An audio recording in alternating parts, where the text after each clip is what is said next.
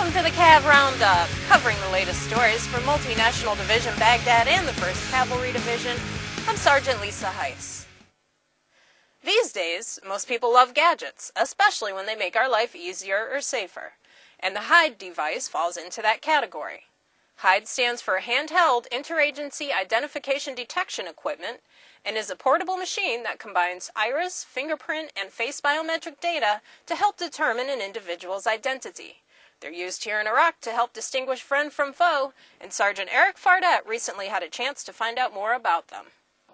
1st Cavalry soldiers of Comanche Platoon use the latest technology to identify Iraqis who could compromise the safety of Baghdad. Specialist Sean Marcus tells us how this technology works.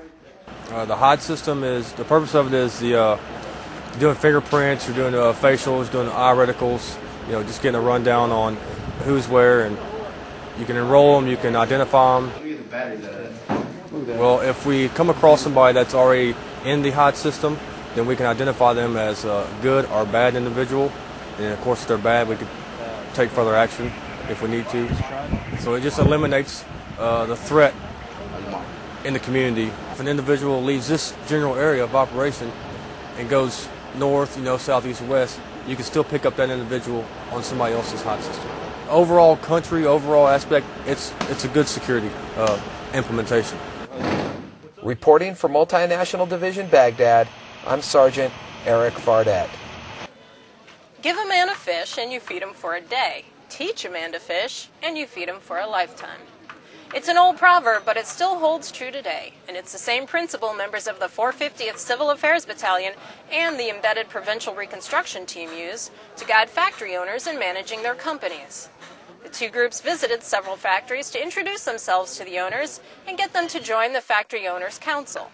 The Civil Affairs and the EPRT believe the security situation is dependent on the economic situation, so the hope is to provide security through employment. The coalition forces are not just handing out money to factory owners, they're working with them to lobby the Iraq government for resources, provide training in management and marketing, as well as how to apply for bank loans. Most of the factory owners know what they just need help finding out how to get it. With time and dedication, the Factory Owners Council has a productive future ahead of it. Manufacturing jobs, security, and hope for Iraq's future. Well, that's it for today's Cav Roundup. To learn more about the soldiers and units supporting Multinational Division Baghdad and the 1st Cavalry Division, check out our website at www.cavcountry.net. From Baghdad, I'm Sergeant Lisa Heiss.